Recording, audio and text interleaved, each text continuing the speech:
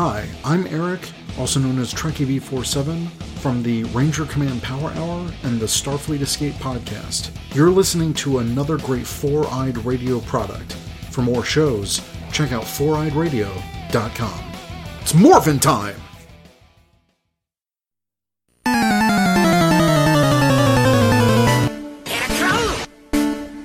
You've entered Victory Road, a Pokemon podcast.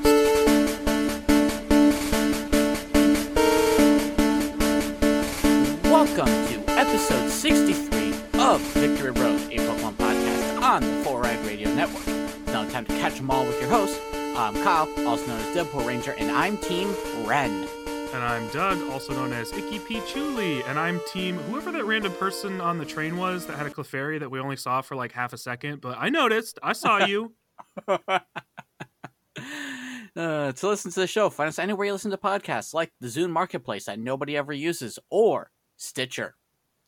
This podcast is brought to you by Revenge Lover Designs, illustrations and design that fit your personality. For samples and inquiries, visit revengelover.com. Hi. Hi! We have such a very specific thing we're talking about today. Yeah, no news. Well, I mean, there was some news of the fact that the anime was released, but that's kind of what we're talking about today. Right. We're getting together to do one very specific thing. We're cutting to the chase. We're not padding this out with anything. Breaking news could have happened, and we would ignore it, because today we're just talking about Pokemon Journeys, which dropped on Netflix this past Friday. 12 episodes all at once, so you can do a nice Pokemon binge. Which I already did. Which Kyle already did. Yeah. And we're going to talk about just the first 6 today, and we'll do another episode where we talk about the second 6. Just because, we're content creators, and we want to make more content.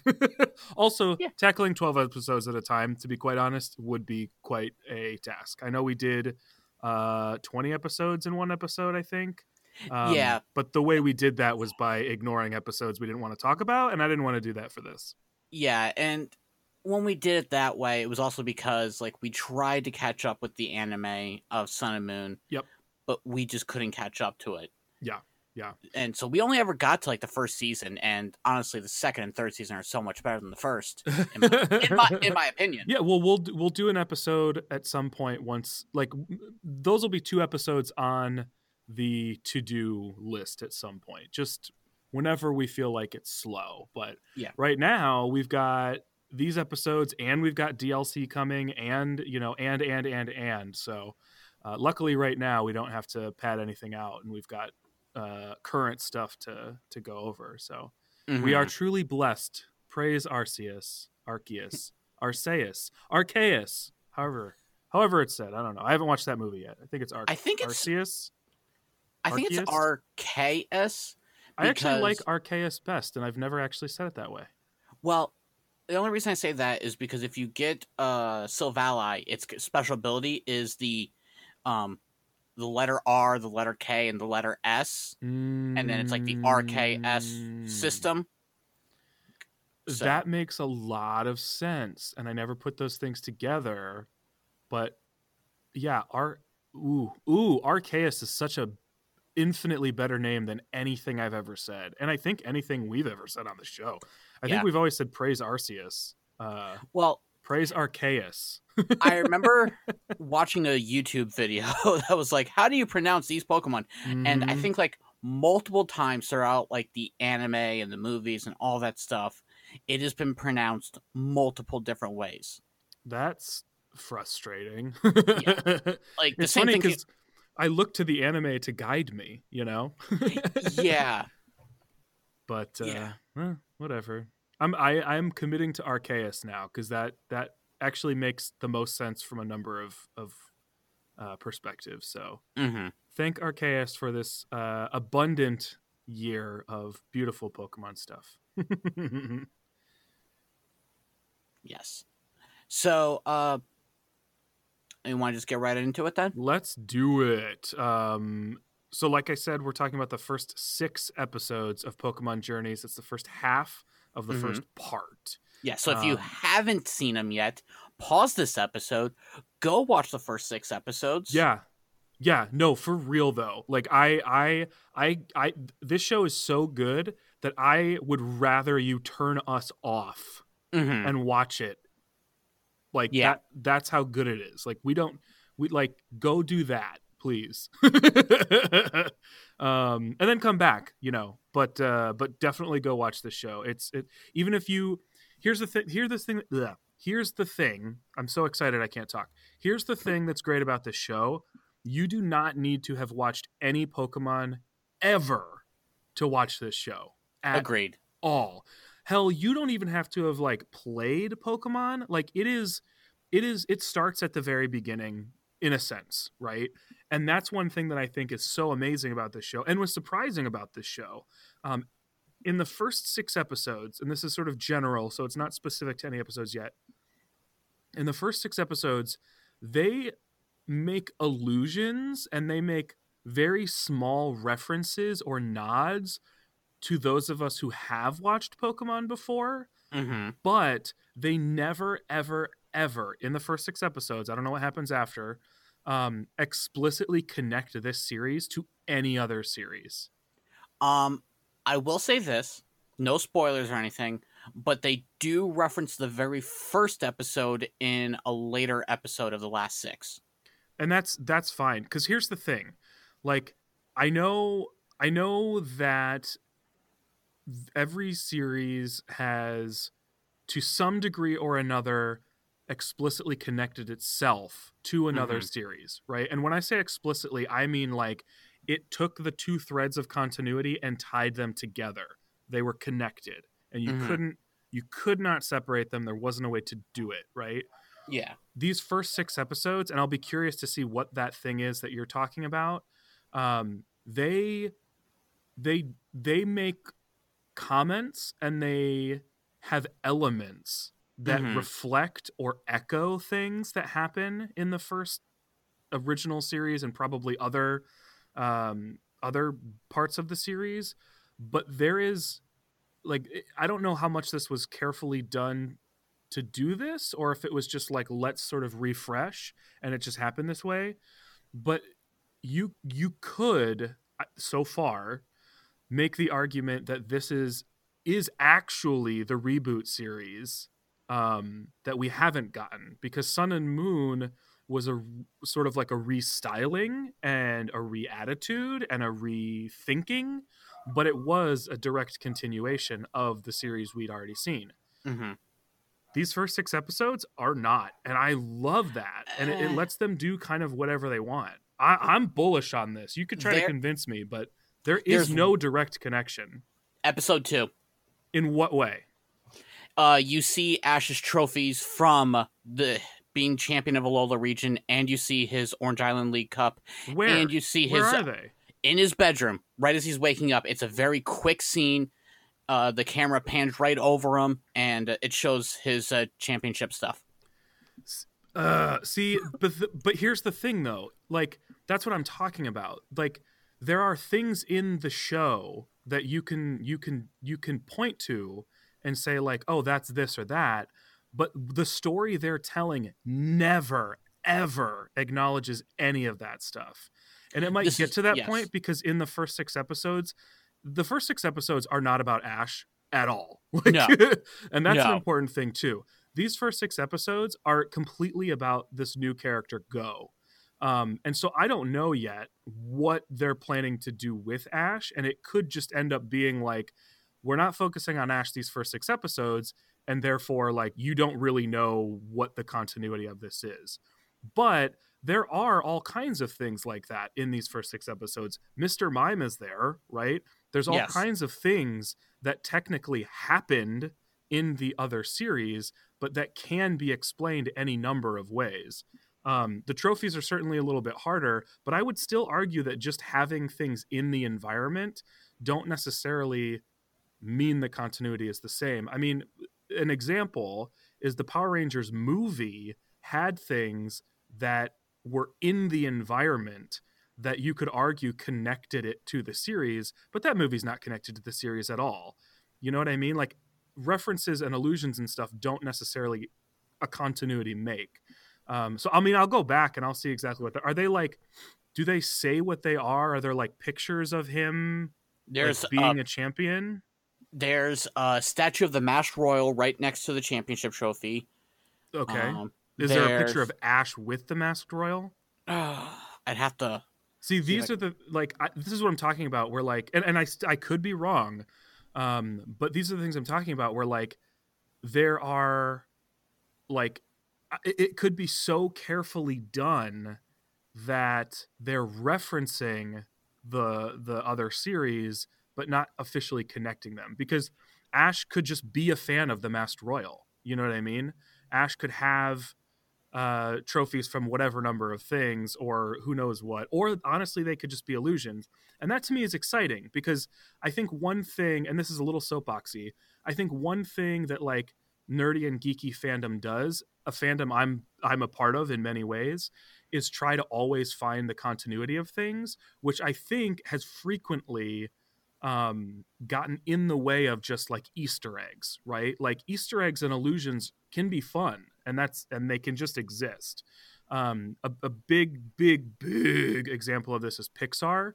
Pixar does tons of allusions to its other movies, and this resulted in a fun, but I don't think should ever be taken seriously, theory of how all the Pixar movies are actually part of the same universe. I promise you, they're not. They reference each other a lot because it's fun. So I'm really hoping that this series is doing that, where it's like, we're going to put things in here that reference the other series, but for all intents and purposes, this is a new story, and it's a character in Ash, and we know that everything Ash has done. But if you are a brand new viewer, this is a story that will make complete sense from beginning to end. You don't need to know anything beforehand. You're not missing out on anything. Well, so those new viewers might see those trophies and have no idea what they are, and it wouldn't matter. Okay, so I'm looking at the picture because I just pulled it up on Netflix real quick. Mm-hmm. He's got his Alola Championship trophy. He's got a trophy for being the Masked Royal. He's got his Z-Ring. He's got all of his badges. Okay. He's got a Clefairy doll. He's got the when he went back to Kanto and did the the trials here. I can't remember what they're called. And then he's also got his Orange Islands trophy. Now, I still think they could just be like an Easter eggy type thing. Agree to disagree. Well, no, I'm if we go the whole series, and again, 6 more episodes than I do. If we go the whole series and they never in the story reference those things, I don't think that they're connected. I think it's a reference. Okay. Well, and we'll see, because there's so much more of the series that neither one of us has seen. Right? Exactly. Yeah. Now, see. I will say this. Later on in the series, I want to say like Hoenn forward. Mm-hmm. Other than like Brock showing up, majority of the time they don't really reference the past because they always want to make it new for new viewers growing up with Pokemon, so they don't try to reference the past a lot. They don't constantly reference it, but there's always something that like ties it back. There's a few episodes, like in Black and White, after he beat the champion, or after he did the whole Pokemon League, there was an episode where they were doing a Kanto festival in Unova, and he mentions him having a Charizard and whatnot, and then Charizard actually shows up in that episode and travels with him for a little bit. Yeah. So there's that, yes. But like in the beginning of series, usually they try not to bring in all the lore with everything. Right, and that's totally fair.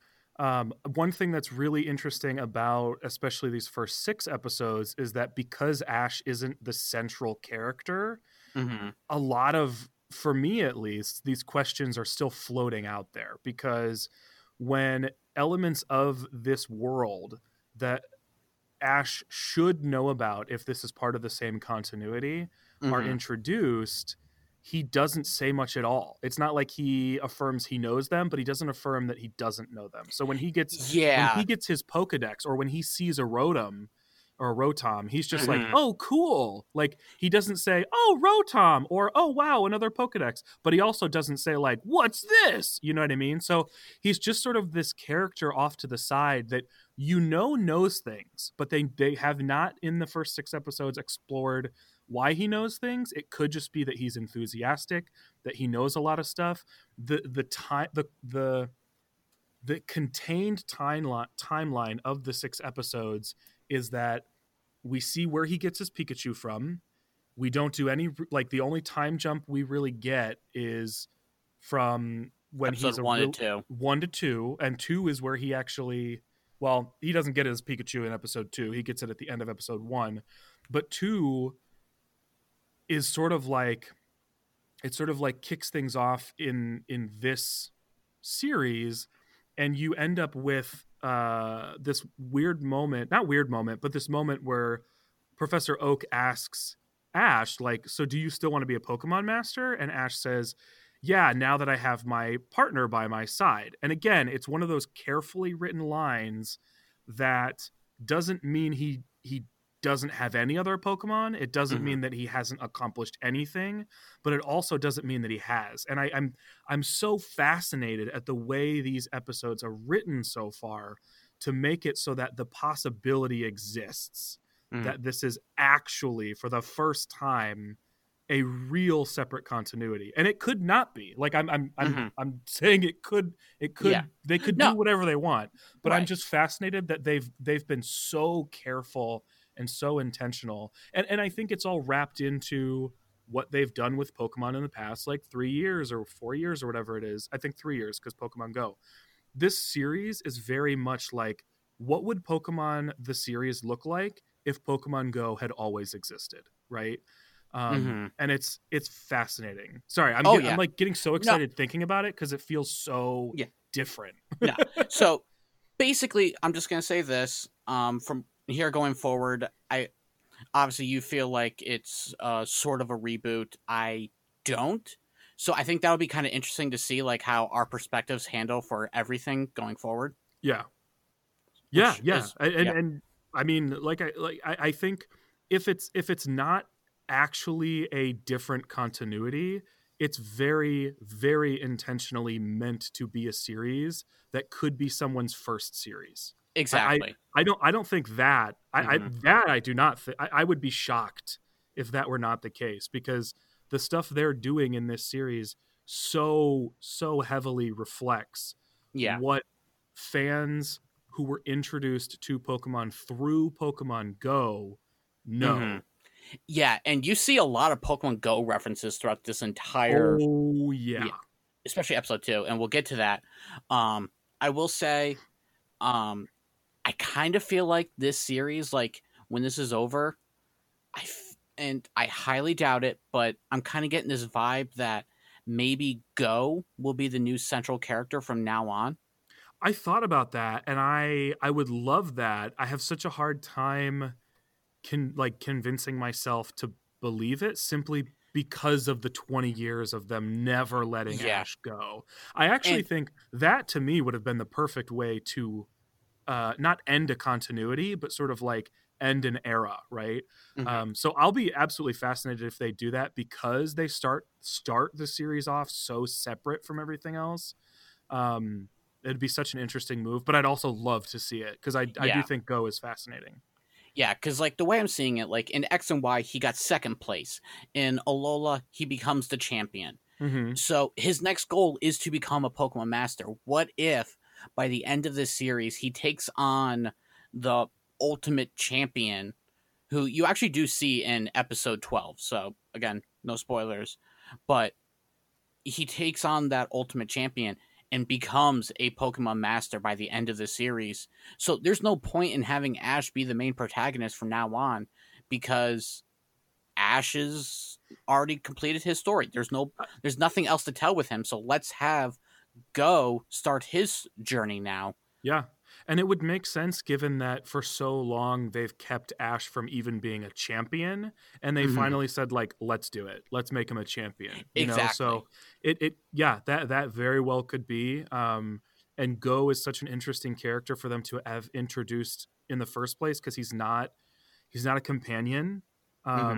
He's a main character in a way that no other companion has been. I would argue that everybody. Well, I don't know. You'd have to tell me if Serena feels more like a main character from the little bit I've seen than a companion, but I still think she's more of a companion. Okay, yeah, that's what I have. I couldn't say that I would argue it because I hadn't seen enough, but it was the vibe that I got was like, she seems really pretty involved, but I also think she's a companion. Go doesn't feel like a companion. Go feels like the main character of many, if not all of these first 6 episodes. Well, with the exception of the first episode. But yeah, let's dive into the actual episodes themselves. Yes. The first one is a very unique episode. It goes all the way back, further back than we've ever really gotten as far as like a full episode goes. It's not a flashback. It's the content of the episode, and it basically covers Pikachu's origin story. And that's sort of like one thing that's going on. And the other thing that's going on is that Ash, Go, and what's her name? I'm already drawing a blank. I forget her name too. She's not in the first 6 very much. But Professor Cerise's daughter. Exactly. The 3 of them are going to like Ash's Pokemon, or not Ash's. Professor Oak's camp. Pokemon camp, and Ash is like late. So those are like the main 2 stories. Ash never even shows up. Right, because he wakes up late, which is like, they really hammer in this series like that's a thing that happens all the time. Yeah, so they're, and I find it funny, like his PJs have never changed once. No, same exact PJs. So funny. Yeah. But I was pleasantly surprised by this episode because I was like, I was thinking, it's just gonna be like the start of the series. And I'm like, oh no, this is like an actual like origin for Pikachu, because for as long as we've known, we had no idea Pikachu was a Pichu.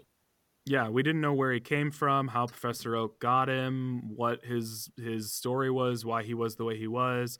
I don't know that we still don't really know why he was the way he was, but this iteration of Pikachu doesn't hammer home just how stubborn Pikachu was the last time we got a Pikachu origin story. He's a little disgruntled at one point, but for the most part, they dive right into him and Ash being buddies. I mean, he was still thunder shocking at the end of the episode, Ash. Yeah, once. They didn't dedicate a whole episode to it. Well, no, but I feel like that just leads straight into the first episode. Yeah. So, but yeah, like just seeing Pete. Look, I'm not a big fan of Pikachu, but I love Pichu, so this was awesome. I loved it. Pichu's super cute. I think that if this had been your first series, you would like Pikachu a lot, because Pikachu is freaking bad A in this series. I know you can't let go of everything you already know, and I'm not asking you to, but Pikachu is freaking cool in this series. Like, way cool.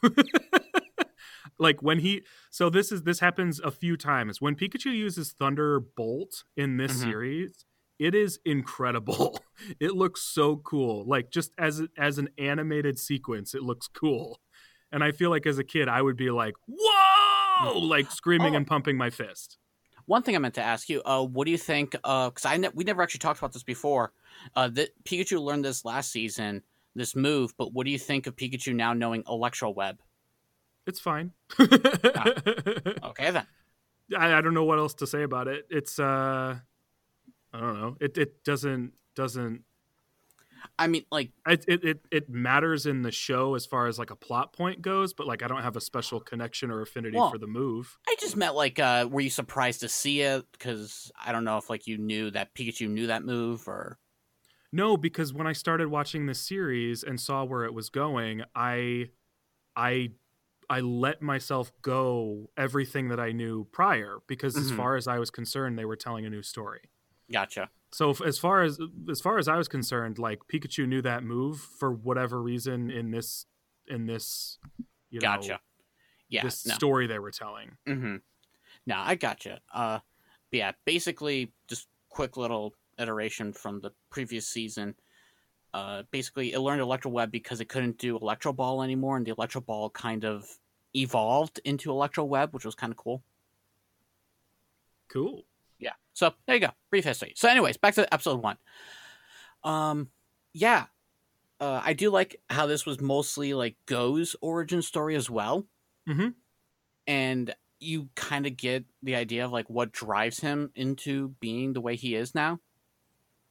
And because he's on the hunt for a certain mythical Pokemon Called Mew. Yes. Yeah, Exactly. so Go's whole thing is that like as a young kid, before any of them could be trainers, he witnessed Mew, right? And Mhm. saw that it was super freaking cool and could do all these really amazing things. And he Yeah. decided right then and there that it was like his destiny to catch Mew first and to be Yeah. partner Pokemon or partners with the Pokemon Mew. And so Mhm. that drives him through these first few episodes and still drives him after those first few episodes, but we see that it ends up getting tweaked. Mhm. Yeah, and I do like how his reasoning behind the tweaking. I thought that was genius. Yeah. But yeah, so I just like how he's like this super Pokemon nerd, basically. Like I could see him as being a Pokemon professor growing up. Yeah, and I think that's probably what he wants, or something similar to that. I mean, we Mhm. end up getting a very Kirk Spock dynamic at certain points between Ash and Go, in the Yes. sense that Ash ends up being very much the heart and the feeling of things, and Mhm. Go ends up being the thinking and logic of things. And it's interesting because both of them are presented as knowledgeable, and Go ends up learning a lot more from Ash, I think, in the beginning of these things. But Ash does learn certain things from Go as well. And Yeah. it's because they have these different approaches to what Pokemon are. Ash is frequently talking about, like, I feel this, or the Pokemon seem like this. You just got to, like, do this or go with the flow or whatever. Mhm. And Go has to, like, break his sort of rigidity and sort of like intellectual thinking to understand that there's like more to it than just like observing and like reading in the books like what Pokemon are. Yeah, we see a lot of Um, that in episode 3. Yeah, but he is a field researcher. I mean, Mhm. Go. It's funny because he's this intellectual, logical kind of character. But as we start seeing in the second episode, Go like just ignores school because he thinks that seeing Pokemon and watching them and researching them is Mhm. more valuable than school. Yeah. And that's an interesting wrinkle in that he's not just like a nerd who doesn't ever actually interact with Pokemon. He just he values the information that he can like witness, right, and see and record over the things that are more soft skills like feeling and emotion and things like that. Mhm. So it's a really cool fleshed out character. And that second episode I think is where I don't think it's explicit, is the first instance where he sort of has that broken a little bit by his interaction with Ash and a pretty important Pokemon called Lugia. Yeah. So before we get into episode 2, I'm going to give you a point in your favor towards your idea of how this series is, and that's at the end of Sun and Moon. The reason it stops is because it's summer vacation, and so Ash decides to go travel the world. Well, at the Mhm. beginning of this, there's a school in Kanto going on, so I would assume it's not summer anymore. Yeah. I should So- also clarify that like for me, it's Mhm. not like I don't have like a column where I'm putting like the arguments for and against like whether this is or Yeah. isn't something. And honestly, the creators could straight up tell me like flat out this is a continuation. What I'm looking at simply is the product that we're viewing. You know what I mean? Mhm. And I think that like what comes from a product can be different than the intent of the creator. It doesn't take that away. Like what the creator Yeah. intended. Okay, I gotcha. But I think, but it can still be sort of self-contained in a sense, right? Like, and I think there are probably tons of examples throughout, entertainment where that ends up sort of being the case. But I mean, I still want to know if they end up Oh, yeah. saying, or if it ends up being obvious, like within the confines of the series itself. But I'm not creating a thesis or anything here. I promised. Yeah, no, you're good. I just I'm just fascinated by it Yeah. because I do think it's fascinating the product we get on screen. I do think it's very different than what we have Normally seen get. before as Oh, far yeah. as like a sort of direction or overall attitude towards what the show is. Mm-hmm. Which is just so exciting to me. Like, Yeah.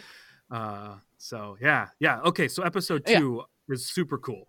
Yeah, there's a lot of Pokemon Go and Let's Go references throughout this entire episode. Mm-hmm. Yeah, this is where I realized, aside from just one of the characters literally being named Go, which is not a mistake.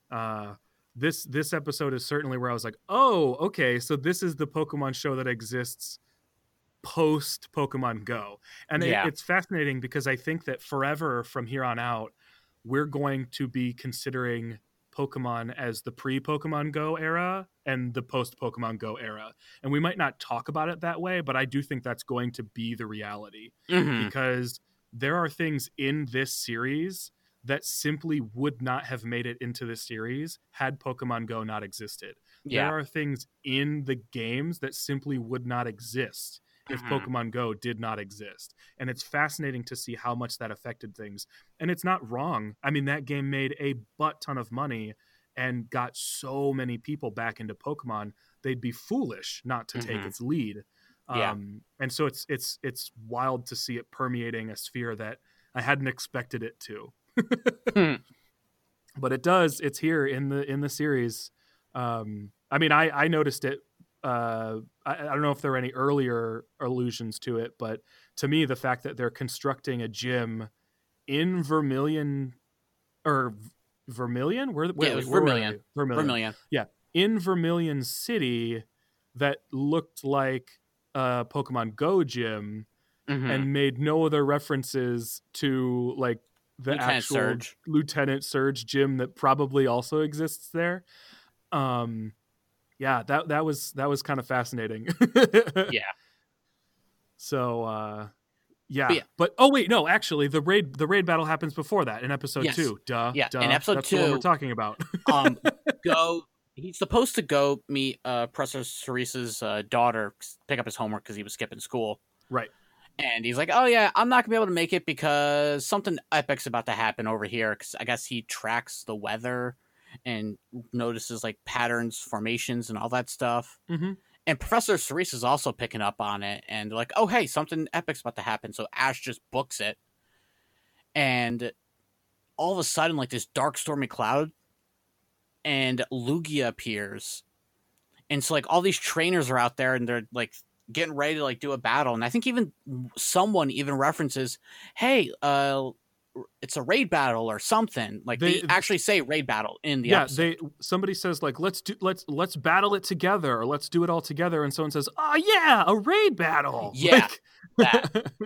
And that was the first indication where I was like, oh, okay. Like, this concept exists in this world, which would make sense even if they weren't referencing Go and did something conventional and just went to Galar instead. But the fact that this isn't just like a Galar raid battle, which by the way also wouldn't have existed without Pokemon Go. Exactly. It's there's no reference to Galar raid battles. This is purely like a Pokemon Go reference for sure. Yeah, and the fact it's a Lugia, which was the very first legendary raid battle in Pokemon Go. And it bursts out of like a dark like cloud orb, like that's swirling in the way that a raid egg frequently looks. Like it literally resembles like like a raid. It's this was cool. I loved watching it. It was a cool battle too. This is the first instance that we see Pikachu, I believe, do Thunderbolt.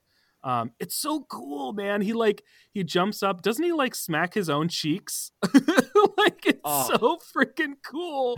And you see the little like bits of electricity sort of like crawling around him before it actually unleashes. Like it's such a good animation. I love it so much. It's so great. Yeah. And one thing I really liked was the fact that the trainers that are sending out their Pokemon, they're not all Kanto Pokemon.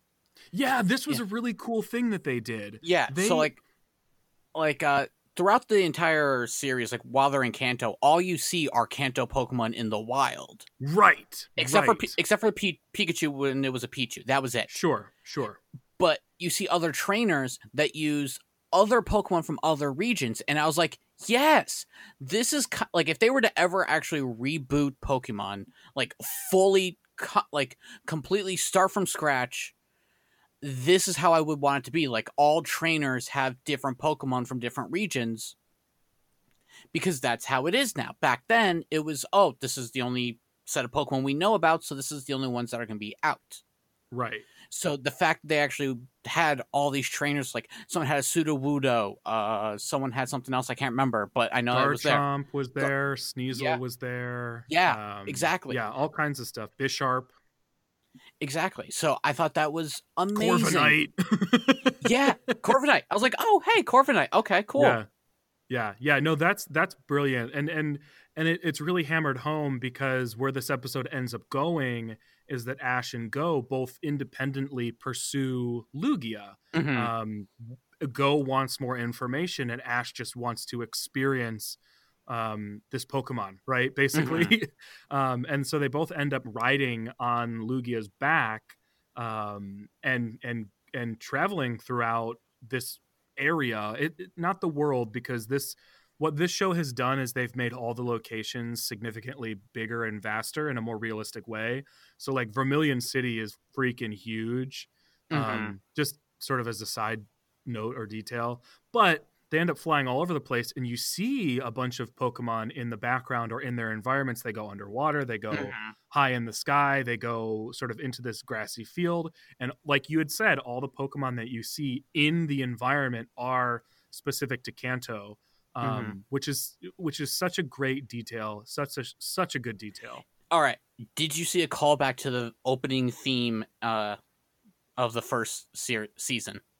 Where they are like running with Rapidash, yeah, over the field. Yep. Yeah, that was cool. That was very cool. I was like, I see what you guys did there. Thank you. Mm-hmm.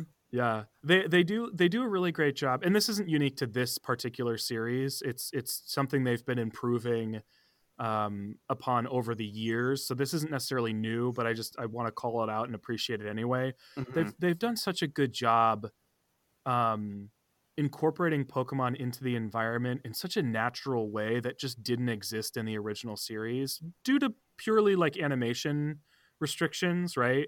Where they can plop dozens and dozens of Pokemon into an environment, and it feels so real, and they're all just doing normal sort of Pokemon animal things. Like I love when the Fearow are flying in formation with Lugia like birds do, like that was such a cool little thing. Or when Lugia was flying over the surface of the water and you just saw like some Poliwag hanging out on the surface. Like it just is such a cool thing that they've gotten to such a great, amazing point in this show. Mm-hmm. So when the Fearow showed up, I was honestly waiting for like Ash, like, because you see him trying to reach out and like touch one almost. Yeah. And I was waiting for one of them to be like, glare back at him and just be like, it's you. Yeah, I know. I was surprised when he was reaching out. I was like, where is this going? But it doesn't really go anywhere. Yeah. He's just doing his thing. Mm-hmm. Yeah, this was a really cool episode. And basically what it results in is, I kind of referenced this, like, Go learns that you can learn about Pokemon by just being with them and experiencing them, and as Ash puts it, being friends with them instead of studying them. And that's sort of like Go's spark moment where he's like, oh, maybe there's more to this than I had thought. Mm-hmm. So very cool episode. But the best part about this entire episode completely is you meet one of the professor's assistants who has the greatest shirt ever. It has a Magnemite on it, and it does. Like, as soon as like you get to the scene, I'm like, I just quickly shout out, I'm like, that man has the Magnemite shirt. We thought we wouldn't notice, but we did. Not only does he have a Magnemite shirt, he has shoes that are gray, and one has a red stripe and one has a blue stripe. Yep. He's all in. Yes. So that is his assistant named Ren. Yes. And I love him already. Yes. Yes, it's a good detail. Mhm. A lot of good details. Yes, you get to see a little bit more about him in, I want to say, episode 11. So Cool. we'll talk about that later. Yeah. So the third one, this is a good episode, but it's actually, when I was just recalling the episodes, the one that I had remembered last, because it's a bit more standalone than the other 5 are, Mhm. in that this series has very much sort of like run its episodes together. They sort of continue each other pretty smoothly, and this one is pretty self-contained, even though it's connected to everything else. So this is one where they basically there's a bunch of problems in the city based on the fact that there are a bunch of Ivysaur and Bulbasaur like traveling through the city together, like in packs. And so Ash and Go investigate, like, where are the Bulbasaur and Ivysaur going? Like, we want to know what they're up to, what's driving them. Mhm. And this leads them to this tower that's under construction, the gym that we referenced, the Pokemon Go looking gym that we referenced. Mhm. And they follow the Ivysaur up to the top of the tower Mhm. to see what they're up to. And then the other big thing that happens in this episode is that Team Rocket is introduced. And this is another instance where they do enough to mask their full intentions of Ash in relation to the rest of the world. Because Mhm. there's this really cleverly written comment where Go says, "A talking Meowth? I would have never believed it." And Ash says, "Yeah, that would have been my first impression too." So you're like, Mhm. okay, so that could mean that you already are aware, but it doesn't mean necessarily that you are. Like, it's Mhm. so ambiguous. It's so funny. And then Yeah. when Team Rocket appears, Ash almost says nothing. Like, he Yeah. barely responds to them at Mhm. all. He's not surprised that they're there, but he also doesn't do the thing that he so frequently does, where he says, like, "What do you want?" or "You again?" or Yeah. he never names them like he has before. It's Mhm. fascinating. That's what's fascinating to me, right? Yeah. Like, it could all culminate in episode 7 where Ash divulges that he knows everything, but I'm just so fascinated by the fact that they've carefully masked exactly what they're doing with him. Yeah. Until And the I'm very. sure Oh, go ahead. and I'm sure a lot of that has to do with wanting to focus more on this character Go and not Yeah. make it about Ash. But the result is this fascinating sort of careful consideration of where Ash is in relation to everything else. It's just, it's so fascinating to me. Mhm. Now- Because Team Rocket is right in front of his face and he doesn't acknowledge that he does or doesn't know them at all. It's amazing. Yeah, and that basically all goes throughout the whole thing until the very end when they're blasting off, and they even say, "I guess we're gonna have to go after that Pikachu again." Well, they don't say again. Oh, they say, That's because that's another thing I noticed is, like, this episode, when they introduce Team Rocket, they introduce them in front of Giovanni, and Giovanni is running over what Team Rocket is with them, which serves as an introduction to the audience as to what Team Rocket is, but also serves to basically be like him sending them out, right, to do Team Rocket's work. And at the end of the episode, they make a comment of that Pikachu was really powerful. You know what we have to do now, right? That's right. Get the Pikachu. But I don't think they say again. Like, I think it could be read either way. I'm trying to find it, but And I am saying either way because Yeah. I do genuinely believe it could be either way, but simply the fact that it could be either way and it's not explicitly connected, that is what is fascinating to me. Because the other thing is they like Wobbuffet is there, but Okay. the rest of Team Rocket's Pokemon are not. okay, I got the plot from Bulbapedia real quick, and one sentence it says, "Experiencing Pikachu's power once again, the trio agrees to resume their original plan to steal Ash's Pikachu." Okay, so here's yes. I think this is going to make me obnoxious, but Bulbapedia's description is not the show. okay. You know what I mean? Mhm. So like like this is the thing that is going to be so hard, I think, is like we have been watching the show for so long, we have all the context.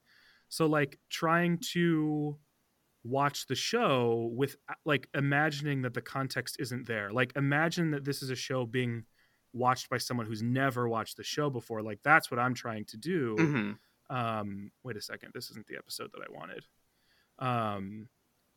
And trying to figure out like, okay, so if I were watching this and had never watched anything else before, would I pull away from this scene that Ash already knows them or that they already know who Pikachu is? Mm-hmm. I'm turning on the captions for this episode because I don't want to play it on the thing. So here's Pikachu hitting them with his super cool Thunderbolt. And Team Rocket has this really cool thing where like Giovanni sends them a literal rocket full of Pokeballs, and it's sort of like I love this concept. Yeah, it's like a candy machine, and they turn it, and 2 random Pokeballs come out, and they battle with whatever those Pokemon are. Can we explain how they put a coin in? Yeah, they use Meowth. they flip Meowth upside down, take its coin on his forehead, stick it into the coin slot, and then a Pokeballs come out. And the first 2 that they get is a Gyarados and a Tyranitar. Yes, which is like very, very interesting as far as like these are the Pokemon they're going to battle with. I just watched it, and you like it definitely. You're right. They make a comment. Let me read it to you specifically. That is the most in the show they've connected to anything. They say that Pikachu's still amazing. So back to Plan A. So that's the most direct reference they've made to like Ash and Team Rocket being connected and therefore being connected to the rest of the series. But I'm still fascinated at how careful they are about all these details. Definitely. And so right now that's going to make me pay even more attention to Team Rocket, because so far they've kind of been like character wise the thing that's the first thing that's like directly connected to characters from the past together, which is so fascinating. It's so interesting to me. It's so cool. Like, it's just so cool that they've done it in such a way that, like, you know, maybe you learn all those things later and that's their whole plan, right? It's like, we'll just introduce people to the world and the characters and we'll get to all that later. That's fine. But it's so interesting the way they handle Ash in these first 6 episodes. Yeah. He's so like, he's like a mentor to Go, but he's also still like, a kid. He's still a kid, but he's like, it's weird. Like, in the meta of it, he's like not that important to what's going on.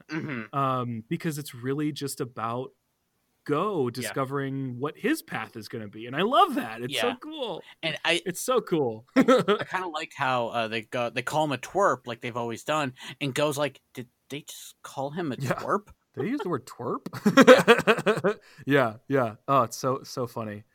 So that, I mean, I think that episode was interesting. It's all these episodes are good, so no ranking is a dig on any of them. But I think it's probably, I mean, it's my least favorite of the 6 just because it's kind of separate from everything, and I think it serves the specific purpose of just introducing Team Rocket. Thing I liked most about it is the fact that Go ends up trusting Ash and following his lead in just sort of like being with the Pokemon and trying to understand the Pokemon by getting in the mind of a Pokemon. I'm like, that's pretty cool. But I liked also how Go was telling Ash, like, hey, you need to let it do it on its own or else it won't be able to survive on its own, which I thought was a great point to make.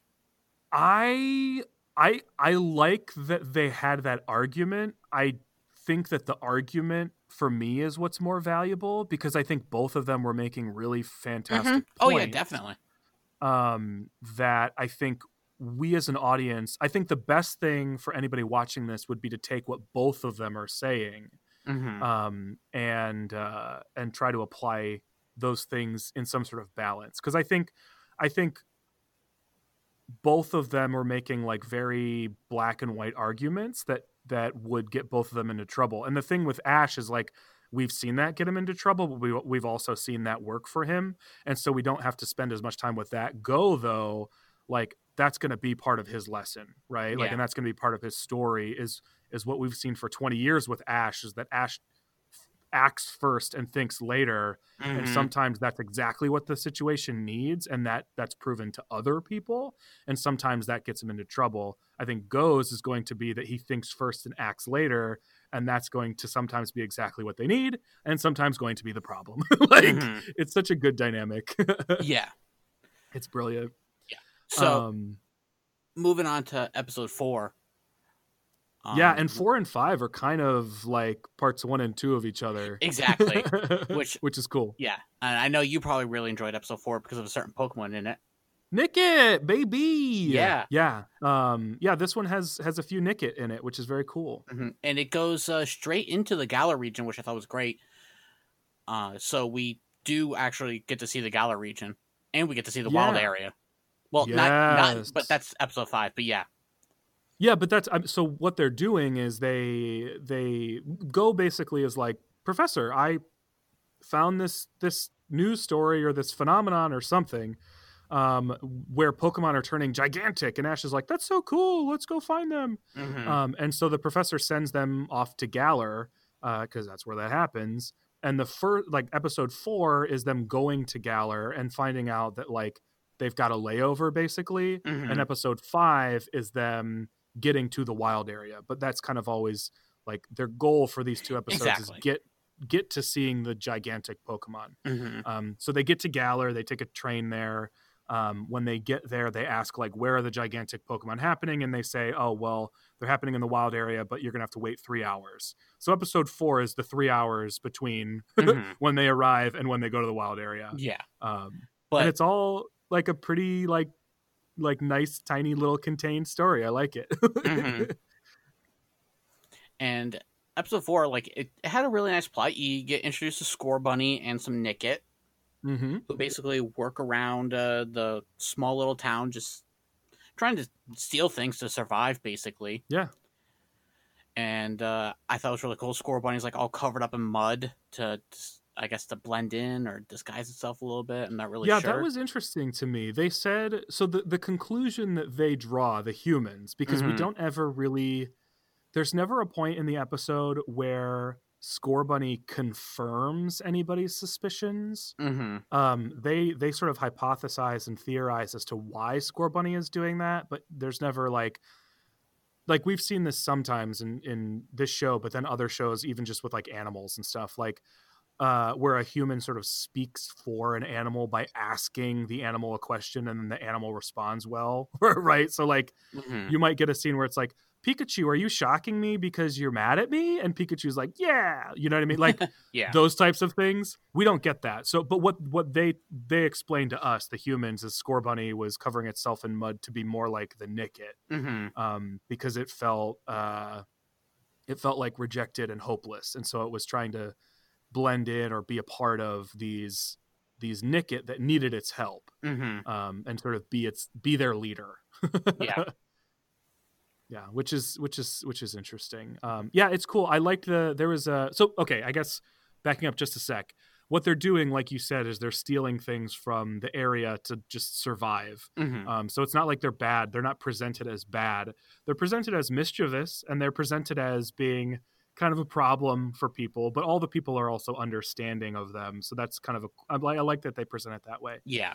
It's not like the Squirtle Squad where everybody just assumes that they're bad instantly. Right. Yeah. There is a deeper discussion to be had here with the Scorbunny and Nickit, that I think Pokemon definitely intended to put in there, but that I don't think we are necessarily going to get into because it's like social commentary stuff. But I like that it's there. Yeah. And so they're like stealing from this little coffee stand, and Ash and Go basically like set out to try to figure out what's going on, and then end up understanding the situation and meeting Scorbunny and battling Scorbunny and stuff. One cool detail that I really liked is when they scan the Nickit with their Pokedex, it clarifies, and I think this is a detail in the game, but I don't really remember. I just like that it's in the show. especially in context, is they clarify that like Nickit erased its own footprints with its tail. Like, and I just thought that was such a funny thing, because in the show that's literally what they would be using it for, because they're stealing stuff. So funny. Yeah, one of the things I found very funny was the fact that Ash, like, as soon as he sees, like, the food that he wants, like, he's, like, describing it in all this detail of, like, what it actually is, and then Go tells him what it actually is, and then Ash continues to describe it the way he was describing it before. Yeah. Those little things. Yeah. Those delicious little things. Yeah. It's a scone, Ash. It's a scone. Yeah. He's like, I was fully expecting them to go out for curry, though. yeah. I was scone still makes sense, but I mean, it's a dessert, so yeah, I guess it is. yeah. I usually eat it for breakfast though, with coffee. Ah. Yeah. But I guess most things I eat for breakfast are technically just desserts that you eat in the morning.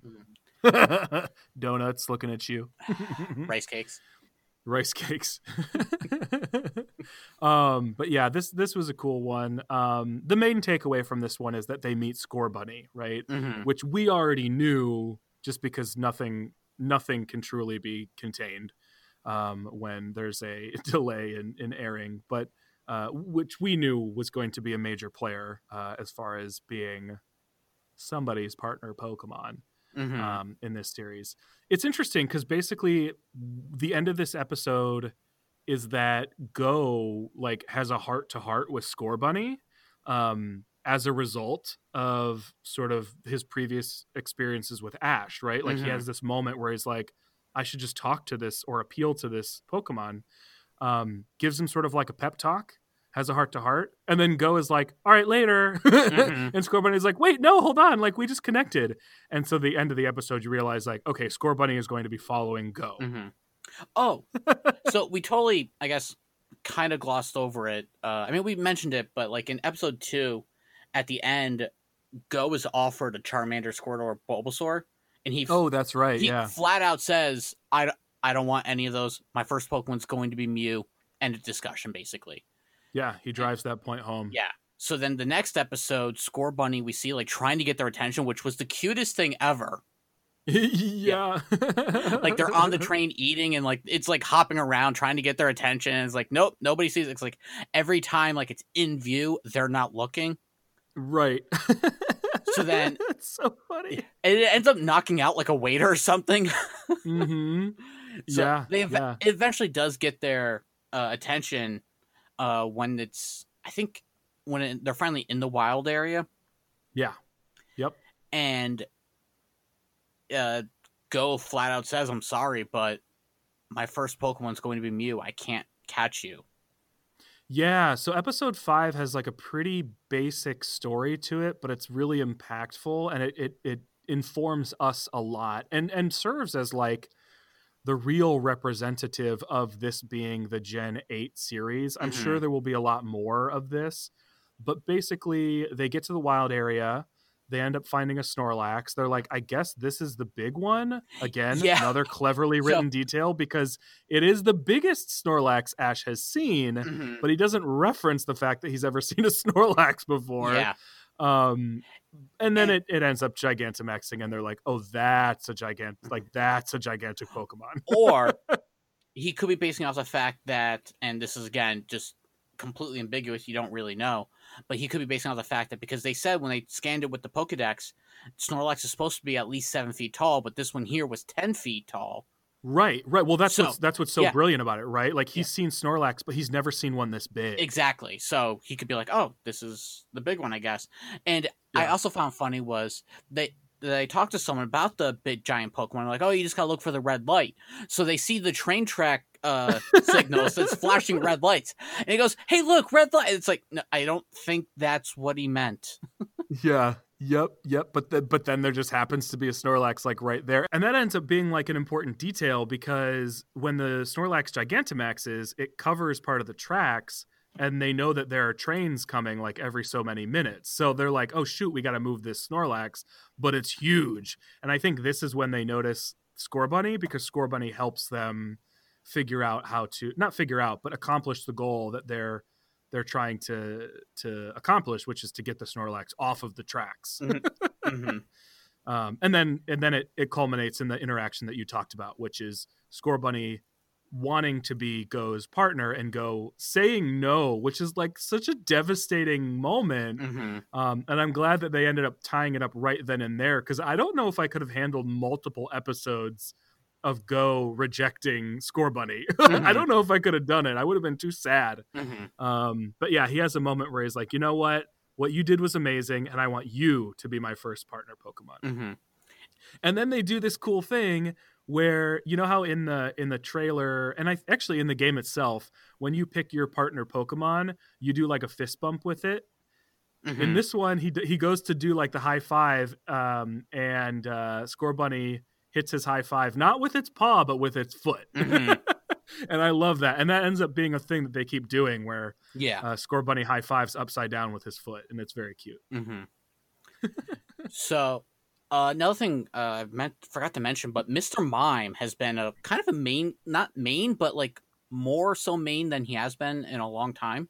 Yeah, he's like an actual side character in this. He's not. He's like, he like lives with Ash. Yeah, and I love in like the beginnings when he's like trying to like make breakfast or something. Like he's actually miming everything out. He doesn't grab anything, and he treats and like there's actually sound effects as he's doing these things. And I'm like that I think we are to understand the characters can hear, because at one point he tricks Go unintentionally into thinking that he has served Go an actual meal. Yeah.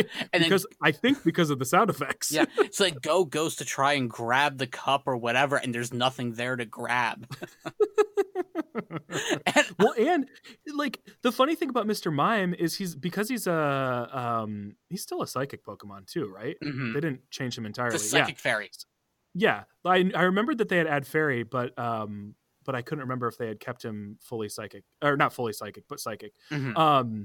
But yeah, because he has psychic powers, his miming is more than just like what a human would mime, because there's a point where he like goes into the boys' room. By the way, the boys live with the researcher as like live-in researchers, mm-hmm. which is like, it's a setting detail, but it wasn't really important to the story as far as we were telling it, so that's why it didn't come up. Anyway, Mr. Mime goes into their room while they're sleeping, and in order to wake them up, uses a mimed vacuum cleaner to pull their blankets off their bed. So it's funny because like his miming has an impact on the world around it. It just, no one else can interact with what he is actually miming. Mm-hmm. It's so funny. It is. It's almost like there's this entire invisible world that exists that only Mr. Mime can experience. Exactly. It's great. Yeah. It's really good. It also makes sense that Mr. Mime is a main character, given that he was sort of the breakout star of Detective Pikachu. Yeah, exactly. Now, this series so far has actually added more lore to certain Pokemon like Mr. Mime, Chansey, and Kangaskhan from the first episode, which I totally forgot to mention. Yeah. Oh, yeah. Like, Pikachu's backstory, which we mentioned happened, we didn't even actually talk about. Yeah. Like, I just want to say this. When Chanseys take their eggs out, another one appears.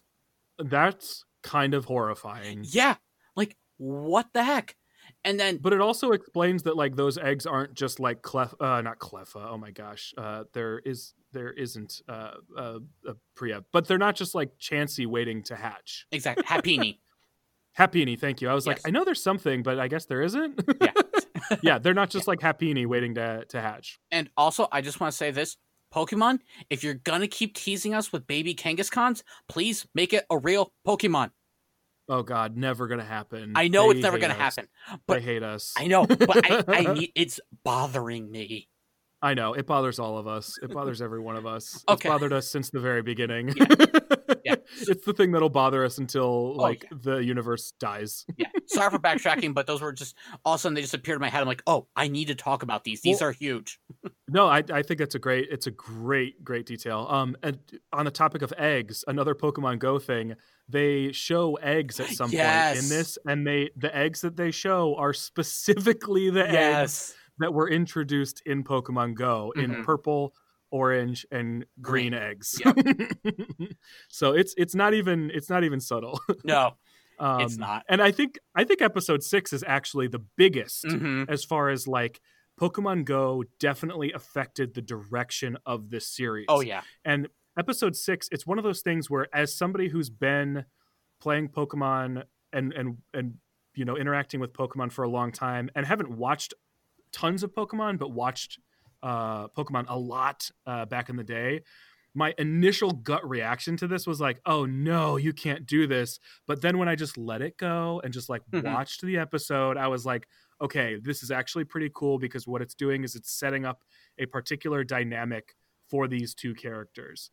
Basically, episode 6, and I wrote a one sentence description for all these just so that I would remember. And the one that I wrote for this is the one where Go catches, all caps, 12 bug Pokemon. Yeah. Because after Go catches a Pokemon in Score Bunny, he's like, this is great. I want to catch all the Pokemon. I have this Pokedex now that registered that I have Score Bunny. And just like all of us as little children, if I can collect all of them, I'm going to collect all of them. Yeah. And that's kind of what Go does. He kind of goes nuts with it and says, like, if I can catch one and I can catch 800, I'm going to catch 800. Yeah. So he goes out and he's like, I'm going to catch everything. And he goes on this spree of catching bug Pokemon, most of which he never battles. And at first I was like, oh, the show has done such a 20-year job of establishing that when you catch a not just the show, but the games too. And I know this was a thing that people complained about sort of lore wise for Let's Go. I was one. But this, yeah, for sure. And I don't think it's wrong to have had that reaction. But I think we've kind of come out on the other side realizing like, it's okay. Yeah. Like, it's fine. Yeah. It didn't hurt anything, but yeah, no, I'm with you. I was like, excuse me, like we don't battle Pokemon now. What is this, a Safari Zone? Right. But basically what they established in this episode is like, yeah, you don't have to battle Pokemon. A lot of the Pokemon that Go is going to try to catch, he's going to catch like we catch them in Pokemon Go, where we don't battle them. And we get our best chances with a curveball. Yes. There's even one point where, I don't know if you caught this or not, I don't know who says it, I don't know if it's the Pokeball, the Pokedex, but there's one point where he catches a Pokemon and there's a lady's voice that goes, nice. Yes, I did catch that. I was like, wait, did the Pokedex just say nice? I don't know, but once that happened, I was waiting for it to say excellent. Like, it's just, I was like, too. Right, because like that's a reference from Go and Let's Go that I'm now expecting because they established it in the show. But yeah, so what it establishes is that a lot of the Pokemon that he's going to catch the way that we do in Go and Let's Go, but he will encounter Pokemon that are too strong for him to do that, and so he has to battle them at least a little bit. And I do think one thing that's interesting so far is that they've kind of established that like the battling, as far as what Go does in this episode, is a bit more like natural and integrated into the situation than like, hey, you, Scyther, point, let's battle. And then Scyther's like, yeah. Like, he just is chasing Scyther and trying to catch it. And in order to do so or slow it down or, what he uses the environment around him and his Score Bunny to make that happen. Yeah, and I like how... So it's actually pretty smooth. Yeah, and I like how Ash is like, you gotta weaken it first. And he goes, why would I want to do that when this is so much quicker? I know, right? Yeah. And the best part was when the pincer shows up and like Go just starts throwing a bunch of random stuff at the pincer and just happens to throw a Pokeball at it. And it just happens to catch. He's like, oh, okay. Yeah. I like that it was a pincer too, because that feels like intentionally or unintentionally kind of like a Safari Zone reference like you just mentioned, where it's like throw a rock at it. Okay, so there was I want to call it an Easter egg. I might be stretching for this, but just hear me out for this. So there's a point where Score Bunny and Pikachu both smell something and they both go off in separate directions. Ash follows Pikachu, and it's a very quick scene. They're looking around and you see a Pidgeot flying high up above. And then that's it. They don't do anything with it. And then Ash and Pikachu run off to go do something else. I think they hear Go screaming. Yeah. My theory is that Pidgeot was Ash's Pidgeot. And Pikachu could smell it because it used to work with Pidgeotto a lot. And Pikachu has shown to be able to sniff out the Pokemon, like when Ash's Pokeballs, he couldn't tell which ones were which. Yeah. And Pikachu sniffed them all out. And so that was his Pidgeot just flying up above, and then that's all we get of it.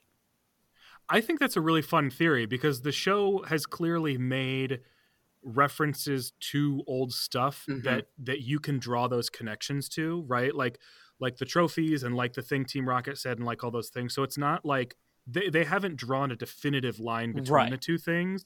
So it leaves all this room open for anything to kind of be like a connection. And I think fan theories are fun. So like whether it was intended to be that or not, whether it was an actual planted Easter egg or not, like they don't explain what Pikachu smelled. So why not? That could totally be it. So, and then speaking of fan theories, they actually reference a fan theory in this episode. Which one's that? When after Go catches Metapod, a Venomoth flies by. And oh yeah, I know. Ash goes, "Is that a Butterfree?" And they're like, "Oh wait, no, it's a Venomoth." And I'm like, "I see what you guys did there. I see what you did there." Yeah. I refuse against my better knowledge. I refuse to believe that is only a fan theory, and I refuse to accept anything other than that was actually a mistake and they're trying to cover it up. I don't care what anybody says. I don't care what data says. There's no other explanation. That was such a great moment. I love that they did that. It's such a funny inclusion. So good. So this one, this one really is pretty much just about Go catching 12 bug Pokemon. Yeah. And even at the end of the episode, like the professor's daughter shows up. She goes, "I thought, you were going to make Mew your first Pokemon." And he goes, "I was, but then I realized that every Pokemon has a bit of Mew's DNA inside of it, because that is true. Mew is the DNA Pokemon that created basically all Pokemon." Yeah. So he's going to work backwards from there, I think is what he says. And so he's going to catch everything leading into Mew. Yeah, which is great. It's a great way to handle it. So good. So good. Also, I'm looking up the daughter's name because I feel like we're doing, I know she's not a huge factor, but we're doing her such a disservice by just like not calling her by her name. Yeah. Also, she has a Yamper. Yeah, she does. Yes, she does. And I love the Yamper and its like direction. Basically, like the Yamper doesn't like anybody. Ash. Doesn't like anybody really, except for Pikachu. That's true, because he barks at Scorbunny and Go too, right? That's so but then funny. it just runs up to Pikachu and they start like rubbing their cheeks up against each other. Yeah.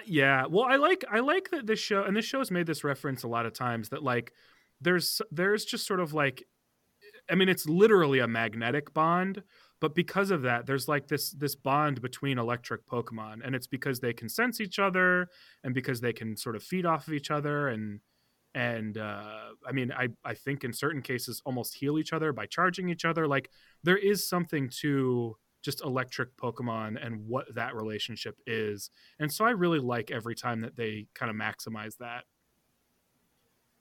By the way, Professor Cerise's daughter's name is Chloe. Okay. Yes. I kept wanting, I wonder what, what is her, I wonder what her Japanese name is. Kaharu. Okay.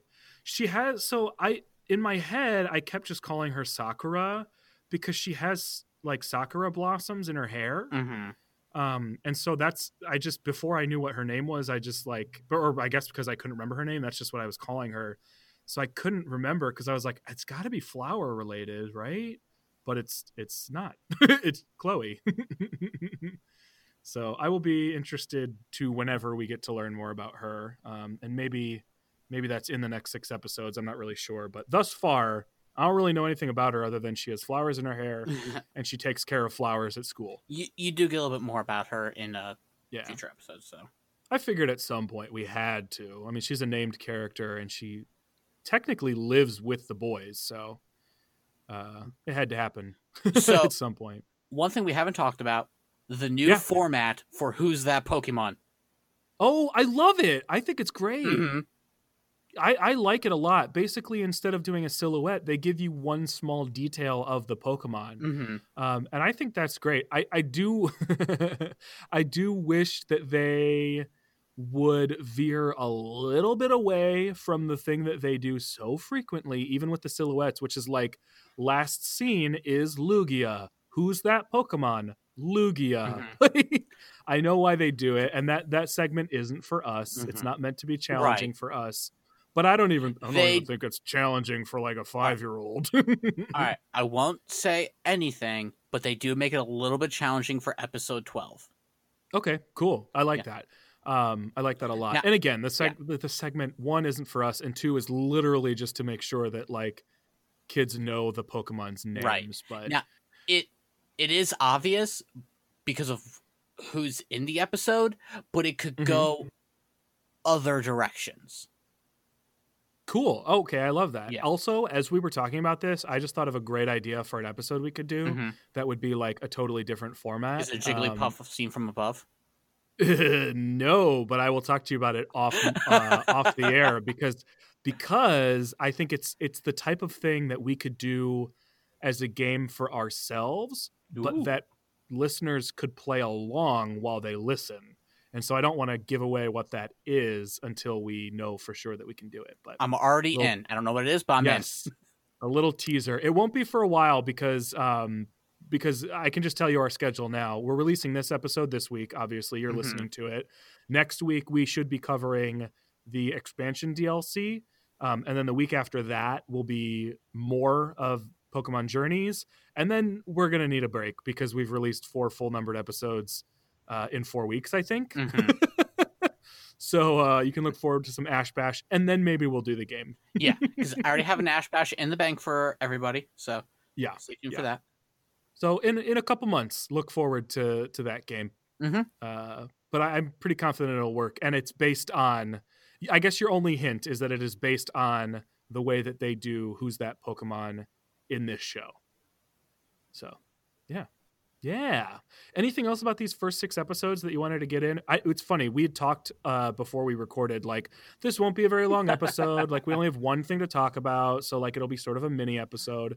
This is just as long as any other episode we've Well, ever recorded. We had a lot to talk about just based off of like everything beginning wise. I feel like That's true. from here on out it won't be as bad, or it could be That's a worse. good Or it point. could be worse. You never know. Yeah, I have no idea. That's a good point though. Like even on like the other podcast I do is a Spider-Man cartoon rewatch, and anytime we start a new series, that's always our longest episode because we're talking about like the lead up to it, Mhm. and that's exactly what you and I just did. Yeah. You know, the other thing I just want to say is I love the art animation for this, and I like Ash's new hat. Yeah. Oh, the animation's beautiful. At this point, that's sort of a given, I think. I know that like people are split on. I don't know if they're split anymore, but I know people were split on the style and the design, like the character models and stuff. Mhm. But I do think at this point in the series, nobody can argue that the animation is always very good, Mhm. even if you don't like the designs. The animation at this point, there's like almost no difference between the show and a movie. Like it's so smooth. I just didn't rewatch. I just watched for the first time, I should say, the 4th movie, which I won't get into now because we've already talked a long time. Mhm. But it really highlighted how much of a disparity there used to be between the show animation and the movie animation. Mhm. And now that distinction is barely there. I mean, obviously it's higher budget for the movies, but It's also a different studio. yeah. I mean, so there's going to be differences, Right. but like as far as like the quality of animation, Mhm. I mean, gosh, there's like nothing to complain about quality wise with the show anymore. It's so beautiful. Mhm. Agreed. Well, we didn't do a question of the episode this time, but we will ask you all for your impressions when we finish up the first part. So if you didn't watch this series and listen to this episode, shame on you, Luke. because it's so good and we told you to watch it, Luke. and turn us off. But just as a heads up, so jot down your thoughts. We would love to have a massive question of the episode section next time. We want to know what we didn't talk about that you thought we should have. So I guess this is just a really, really early solicitation for your answers for this. But what are your favorite things about this series? What did we not talk about that we should have? And if your answer is not that Ren's Magnemite shirt, then please just don't bother. I'm kidding. Bother. Yeah, tell us whatever you want. Yeah, tell us whatever you want. Yes, bother. I like that. Yes. Bother us about this show because it's amazing. Yes. If you could not tell from my ridiculous enthusiasm this episode, I'm always excited to talk about Pokemon, but my God, like I felt myself like bursting out of my own skin talking about this because it's so exciting in so many ways. I'm so excited about the ambiguity of it all, and what's funny is I'm just as excited to find out if they break that ambiguity. Like that's the thing that's so fascinating. So I can't wait. I think this is so brilliant. I was excited for it, and now I'm so much more. I was excited for Sun and Moon, but I didn't finish it. You know what I mean? This tells you how excited I am for this show because I can't freaking wait. Mm. So, all right, I'm going to stop talking. I'm just rambling at this point. Is there anything else that you wanted to get in before we shut this show down? No. All right. Thanks, everybody, for joining us on this adventure along the Victory Road, as manic as it was. For information on episodes and contests or to give us feedback on the show, be sure to find us on Twitter and Facebook at Victory Road Pod. And if there's anything in the world of Pokemon or Pokemon journeys that you know a whole lot about and you'd like to appear on the podcast, let us know. Until next time, we're headed back to the Pokemon Center where I will binge the next 6 episodes and Kyle will re-binge all 12 probably over and over. That got creepy at the end. I ran out of breath. Yeah.